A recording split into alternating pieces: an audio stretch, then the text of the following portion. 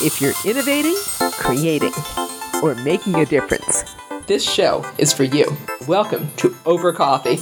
I'm Dot Cannon. Here on Over Coffee, we talk with artists and innovators about the process of changing the world in terms of what they do. Kids are, through trick-or-treating, they are empowered to recognize that they can make a difference in the world. We were just fortunate enough to have that aha moment to say like, oh, this technology we were working on over here, actually, if you go like this and like this and like this, it could be a digital trick-or-treat box. Over the past 7 decades, Trick or Treat for UNICEF has given school children a way to make a difference. And they've made that difference for literally millions of other children all over the world. This year, Trick or Treat for UNICEF is not canceled. It looks a little different, but the mission remains the same. Ryan Majeski is Managing Director of UNICEF Ventures. He and his team are in charge of creating programs and products to accelerate social innovation. To his work at UNICEF, Ryan brings a professional background which includes both game design and the creation of digital educational applications, including the RR Kids program for the Reading Rainbow series. And Ryan and his team are the designers of UNICEF's 2020 virtual Trick or Treat for UNICEF program. Ryan, I would love to know how you first got inspired to do what your Twitter account says, to use your digital skills to make some really cool stuff. Yeah, well, my background is actually in the video games space. So I got into gaming in the late 90s. And as my career evolved, I kept getting pushed into more educational products. And so I really quickly went from like kind of mass market, casual games into the educational space. And as I took every step of my career, I got more and more into purpose-driven work or impact-driven work. And so I landed here somehow, and it's been really great. Would you tell me the story, please, of creating Digital Trick or Treat for UNICEF? Yeah, so as you can imagine, Trick or Treat has been a program for the last 70 years. It's the longest running kid philanthropic program like this. And it's been uninterrupted this entire time. There's never been a year where UNICEF did not run their Trick or Treat program. And we've actually, over the last 70 years, it's raised $180 million to support the children in healthcare, nutrition, safe water, et cetera. And when the coronavirus came along in March, we saw it coming and immediately knew that we were going to have to do something different this year for Trick or Treat. And so by June, we had settled on a completely virtual Trick or Treat experience for kids where they're going to be asked to get their virtual Trick or Treat boxes and go around on Zoom calls or to friends and family and solicit donations that way, just like they would door to door normally. In our imagination, let's say that we have some small trick-or-treaters who can't go out this year and we enroll them. What do they experience? Yeah, so the mental model is actually almost exactly the same. When you are a kid in a classroom, your teacher orders you your trick-or-treat boxes, they show up. There's some educational material that the teacher explains to the kids about why we trick-or-treat for UNICEF, all the good UNICEF does for the world. And it really pushes or delivers that story of kids helping kids to their classroom. And then the kids take their trick-or-treat boxes home. And when they go out trick-or-treating, they just have the box with them. And they collect coins from their neighbors or maybe $10 from grandma or whatever the case may be. And this year, it's really so much the same. The teacher's going to get a virtual trick-or-treat box that they sign up for. And when they take that box, they'll give each of the kids like a fundraising kit, which includes QR codes, cool Zoom backgrounds, and posters they can put up in their neighborhood with the links and the QR codes on it. And when someone scans that QR code or hits that link on Instagram or whatever they want to do, they're taken to their own unique fundraiser page. So it's kind of like we created our own UNICEF specific crowdsourcing platform. And then each kid will be able to collect money that way. The money will immediately show up in their trick-or-treat box so they can still see what's in there, in a really tangible way. We convert the money that they earn into trick-or-treat coins. And then the kids this year for the first time can actually then take those coins and tell us how they think they would like it to be spent at UNICEF. And so we have a few different options of things that we do at UNICEF already about like vaccinating children or N95 masks for healthcare workers or clean water tablets for families. And with all of that, they can tell us how they want it to be spent, and we'll, take it all into consideration. I love that the kids get a choice this year of how they want to do the most good. Yeah. Tell me about these cool backgrounds too, the Zoom backgrounds. Oh, sure. Yeah. So in the kit we have a few Zoom backgrounds. You can use it on Google Meets or whatever you want. But, as you know, most kids are using Zoom in the classroom already. So this should be really familiar to them. And on them, we'll have the unique QR code of their box, whether it's, your family downloads, signs up and gets the box, and everyone in the family can be doing it, or your classroom or your youth group or after school program, whatever. You'll have those unique QR codes in the back. And so just like you and I are chatting on a Zoom call, I could throw up the background and you could take your phone and actually zap it right there and donate a couple bucks to my campaign. How much fun does that sound? Yeah, it's really great. What's the website and the link for parents and or teachers to log in and get this? Yeah, it is actually trickortreatforunicef.org, all spelled out. And when you go there, right now, we're launching the website on October 1st. You'll be able to go there and see everything that's going on, click the register button, and it takes less than a minute to sign up. Well, what's really nice is we're pre-recorded. So when I put this up, this is going to be fully up and running. How long are you running this? Yes, the other cool thing is historically, Trick or Treat UNICEF has happened just on Halloween night, right? So we asked the kids to take their boxes out trick-or-treating with them. But this year, everything's virtual, everyone's home. So we're trying to make the campaign a month-long campaign. You can maybe imagine it more like a jogathon fundraiser, where you can ask your friends and family, your parents, grandparents, aunts and uncles to give a couple bucks here and there throughout the month. And then that way on Halloween, the classroom, if it's a classroom experience, the whole classroom can come together and celebrate how many coins they've all earned together and have a big celebration moment where they get to choose together where they want the coins to go.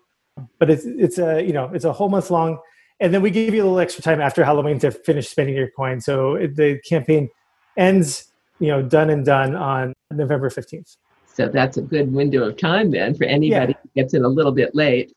I did read, did I not, that you were a dad? That's true. I'm a dad of three. I have a 12-year-old boy, a 9-year-old daughter, and a 5-year-old daughter. And were they consultants on this? What they told you what might work, what might not? Yeah, actually, I wanted to get through the development cycle far enough that when we started doing our focus group testing, my very first focus group member was my 9-year-old who, on purpose didn't know anything about what I was doing. And I was able to show it to her. And she gave me all kinds of very honest and brutal feedback, as kids do. That's my favorite thing about working for kids. And, I'd rather embarrass myself in front of my family than embarrass myself in front of my world. So that was great. And then we did focus testing with teachers, both historical trick-or-treat using teachers, brand new teachers who don't know anything. And we're able to really kind of, we're still 2 days out dialing in all the bits and bobs to get it just right for everyone on the first. When you take something as beloved as Trick or Treat for UNICEF or as Reading Rainbow in your background and make it digital, what do you have to do to keep the magic element? Yeah, well, for me, it's about really dialing in on what the core essence of the product is, or the heart and the soul of the product. So with Reading Rainbow, it was a television show and it was beloved as a television show, but it wasn't the medium that made it beloved. It was the experience of connecting storytelling that you're reading in books with the videos that LeVar would make and combining those together to show this continuity of both your learning and comprehension and reading, but also how the stories you read apply to the real world.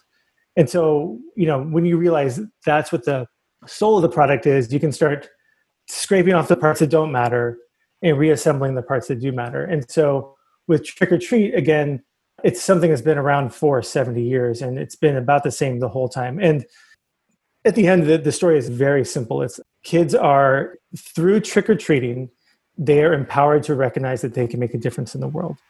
And so that's why when you take it digital, it feels so much the same because these kids are still learning about how they can help kids around the world and be empowered to help kids around the world. And then we took it the extra step by adding that idea of kids get to choose where they would like the funds to go. And that is this extra level of empowerment that we get to deliver on top of everything else. What do you consider one of the best creative lessons that you learned from developing Virtual Trick or Treat for UNICEF, and maybe from either the input of your 9-year-old or the input of the focus groups? Yeah, so one of the best lessons I've learned. Yeah, that's a great question. I have to say that we did this so fast. So we've been working on technology for UNICEF for about 5 years, my team has. And we were just fortunate enough to have that aha moment to say like, oh, this technology we were working on over here, actually, if you go like this and like this and like this, it could be a digital trick or treat box. So for me, it was just one part of it was to have that wonderful aha moment that I really crave as a designer and developer to say, oh, this thing could be so much bigger and better. And then it's just, I love the art and the craft of it. Like I love the design. I love coming up with the idea. I love the creative part of it. But then I also really, really enjoy the nuts and bolts of the work. And for this project, it was more nuts and bolts than creativity in a lot of ways, because we had this soul to work from. We had like the new robot parts that we could kind of like snap on and make this new thing. And it was really just about coordinating a huge team across all of the UNICEF USA organization to come together, whether it's the getting the business model right, making sure that it's going to be a good fundraising platform that works within our frameworks, or working with our creative and design team to get the images just looking right and making sure everything falls together, or doing the focus groups where we have all these constituents up above giving pressure from above. We have the users from below who say they want a different thing, and getting all those little elements to work together in a way that makes everyone happy. And it's just like this kind of like, I don't know, I like to imagine like a spinal column that's just like perfectly stacked. And there's like a ray of light going up through it to say like the users get what they want, the stakeholders get what they want, the funders get what they want, and everyone is happy. That's where I think good user experience and good business comes from. What a great mental image, to a spinal column with a ray of light just throwing off sparks every which way and a lot of light illuminating the world. I really like that. What if somebody listening wants to make an interactive digital experience and is an educator, as you are, and an entertainer, and doesn't quite know where to start? What's your advice, and what resources do you really like? Yeah, well, I mean, I've been making digital products since the late 1990s, and I've lived through so many sea changes and disruptions of the economy, disruptions of the means of production, all of that. And I think there's no better time than now, in the 20 gazillion years I've been doing this work, to just grab the reins and do something. I started my own business, much like you're suggesting, in like 2012, 2013, where I was working for a video game company. I was pretty disaffected with the work I was doing. It was just really like factory work. We were making hidden object games, and they'd really dialed in the business model. And so there wasn't really much to do except for the craft, right? Like, it's like, oh, it's going to be, Sherlock Holmes theme today. It's like, okay, we make a Sherlock Holmes thing. It's the exact same thing as every other time. And it was really great to take everything I learned there and just say, you know what, I want to do my own thing. And so I went ahead and started a studio called Honeybee Labs, and I just went for it. And I think the most exciting part was that I didn't change who I was, but the world's perception of me changed overnight. I went from like a producer at a video game company, which is like back then, like a project manager basically, to a CEO of a startup. And, it was all like, it's all this weird game of costumes and faces. And I was able to say like, oh, I'm a CEO now, and the world just treated me different. And then that would open up new opportunities. But it's really just like getting together with a couple friends, getting a good idea. And what we did, I guess, is I floated a bunch of ideas for maybe 6 months. Like, what if we made a company that did this and this and this? And my wife would say like, that's stupid. And I'm like, okay, you're right, stupid. Or what if we made a game that did this and this? And like, I'd have one engineer that come to me and say like, that's amazing, but I couldn't get the artist to sign on. And so once I had an idea that was strong enough that I could get my wife to be into the idea, and then also my engineers to be into the idea, and my creative team to be into the idea, I had a little bit of money in my pocket to say, hey, I can't pay you much, but let's try this thing together. And we all like bought in on it. And that's when the moment happen. You can never do it yourself, but if you get a good small team around you, there's no stopping you from making anything at this day and age. I hear that again and again when it comes to innovation. Everybody says, I cannot possibly do this alone. This all has to do with my team. That's right. I would love to know what resources were especially helpful to you when you were doing that. Doing the trick or treat or doing the project? Well, actually doing the Honeybee Studios, but to expand that out, what also was helpful to you in doing virtual trick or treat for UNICEF? So with Honeybee Labs, it was really great. You're right. Part of it was like I couldn't do it by myself. And I had taken really everything I'd learned up to that moment and was just reapplying it in a new way. And the tablets had just emerged in the market. And so we were being a tablet first based company, which was a terrible idea in retrospect, but it was a great idea back then. And we were, some of the first titles to market kind of defining reading experiences in that moment. But one thing that really happened to me that really made all the difference for actually my whole career is that I intrigued someone who was like in tech leadership already. So he didn't invest in me. He didn't give me any money. He just was interested in the work I was doing. He was near retirement and really liked being in the game, like being in the birth of a startup. And so I would just have a call with him once a week, and he was my mentor. And he wanted nothing from me, and he was just happy to help as much as he could. And he really taught me everything about business. Like, I don't have an MBA. I didn't have any of that type of background. I was just a creative that made stuff. And he took the time to mentor me over, 6 or 8 months, once a week on the phone. And without him as a resource, I wouldn't have gotten as far as I had. And he's the one that gave me the confidence and the courage to ask for what I want and really go for it. And, without him, none of that would have worked. So if I were to recommend to anyone, like, find a mentor. I think maybe before meeting him, I was very dismissive of the idea maybe, or like I didn't understand its value in the same way that maybe one might not understand the value of an internship when you're in college, right? But finding that mentor and even if they're not giving you money, if they're not helping you stay afloat as a business, they will, like, the returns from it have lasted 15 years. Amazing advice for anybody who's thinking of following a dream as you did. I completely failed to ask you if there is a goal number that you would really love to raise with Trick or Treat for UNICEF this year with virtual Trick or Treat. Oh, I don't want to say. I have my own goal number, but I don't know. The reason I'm hesitant is that this year we're trying something new, but we're also in the middle of a pandemic, right? Mm-hmm. And so, like, everything is up in the air.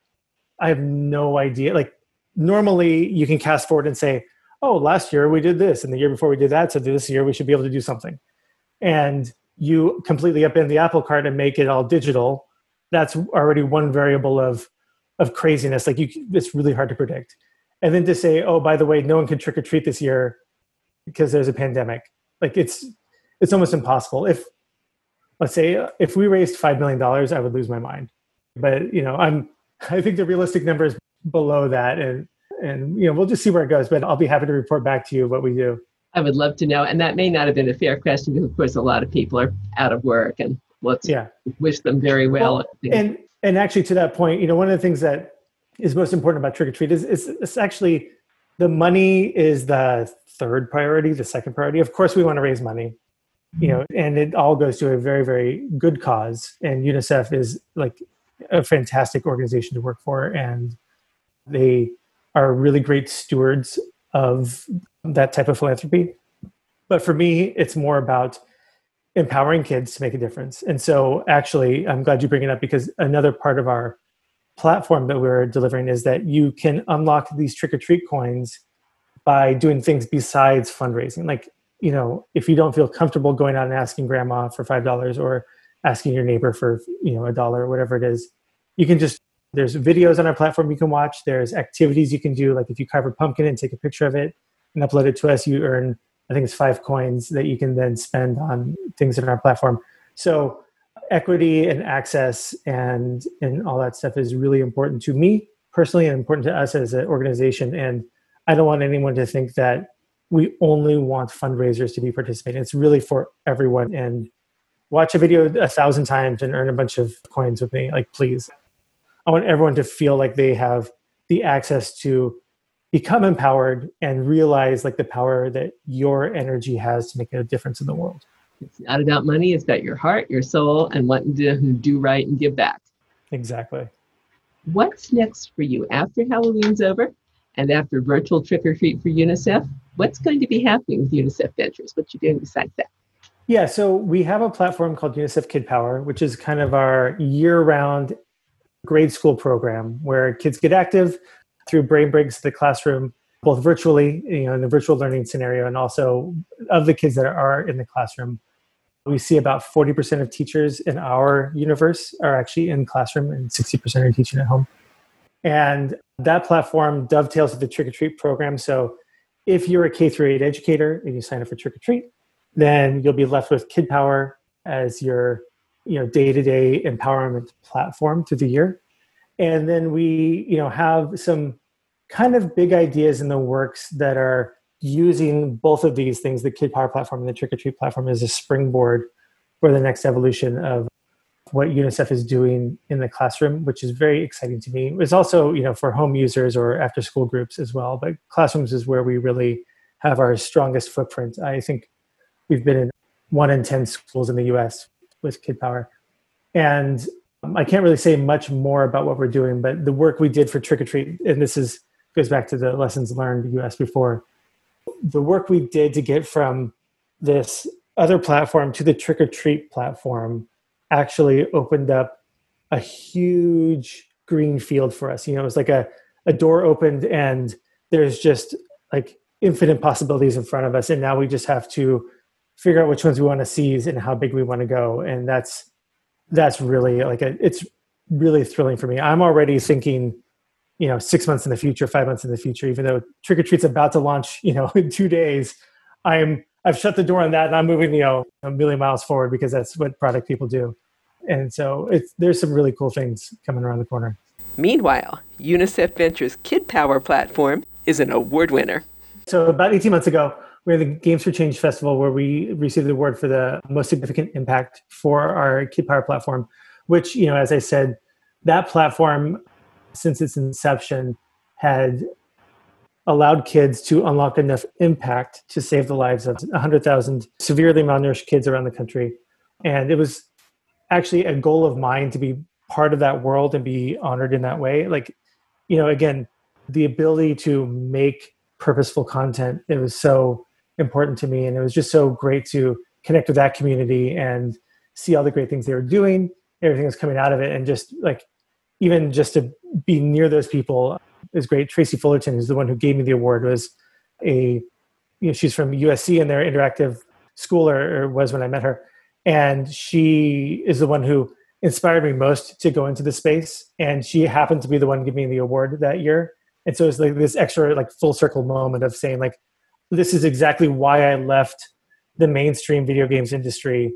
And here we are together. And she didn't even she doesn't know who I am. I'm nobody in the world, but just get that award from her was just so meaningful to me. It was a really great moment. If people could only get one thing from you about innovation, creativity, and making a difference, what would you really love them to take away from your work with UNICEF? Yeah, I would say that's a really great question. What I've learned most about joining UNICEF, like I said, I went from this for-profit world of making video games, and I think it's Haruki Murakami, which is one of my favorite authors. He had a character whose job was like a magazine writer. He just wrote food reviews in a magazine, and he called it shoveling cultural snow, which is, it's a great job to have, but in the end, you're just shoveling snow. And I really felt like that's what I was doing when I was making these video games. It was fun, it was rewarding, I learned a lot, but I was shoveling cultural snow. And as I've progressed in my career, every step of the way, I've been doing projects that are more and more aligned with ethical design, purpose. And joining UNICEF was the first time I was able to say, when they recruited me, I was like, I don't know what I'm a video game guy. I don't know what I can do for you really. And then they showed me and I was like, my stupid skill set can save lives. Our Kid Power platform has saved 100,000 lives since we launched. And like to be able to do that, to be able to say, oh, the tips and tricks I know to retain users and get deeper engagement and blah, blah, blah, blah, blah, can be used not to just get people to look at their screen longer or to play this game more and give me $20, but to actually have purpose and save lives. Like, there's no coming back from that. Like, I'm 100% in. And I would say to anyone who can, purpose-driven design is really, it's so much better than anything else you could be doing in the games or the interactive space. Ryan, thank you for your time today. Yeah, thank you.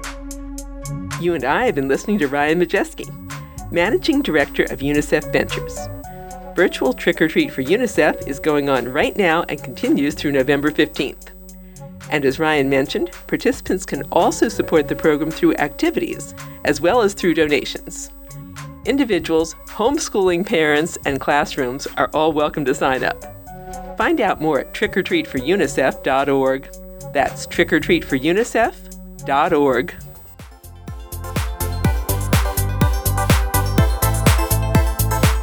And that concludes this edition of Over Coffee. Thank you for listening. Listen to more Over Coffee podcasts at twomavericks.com. That's two, T-W-O, Mavericks, M-A-V-E-R-I-X. And you can contact us at twomavericks@gmail.com.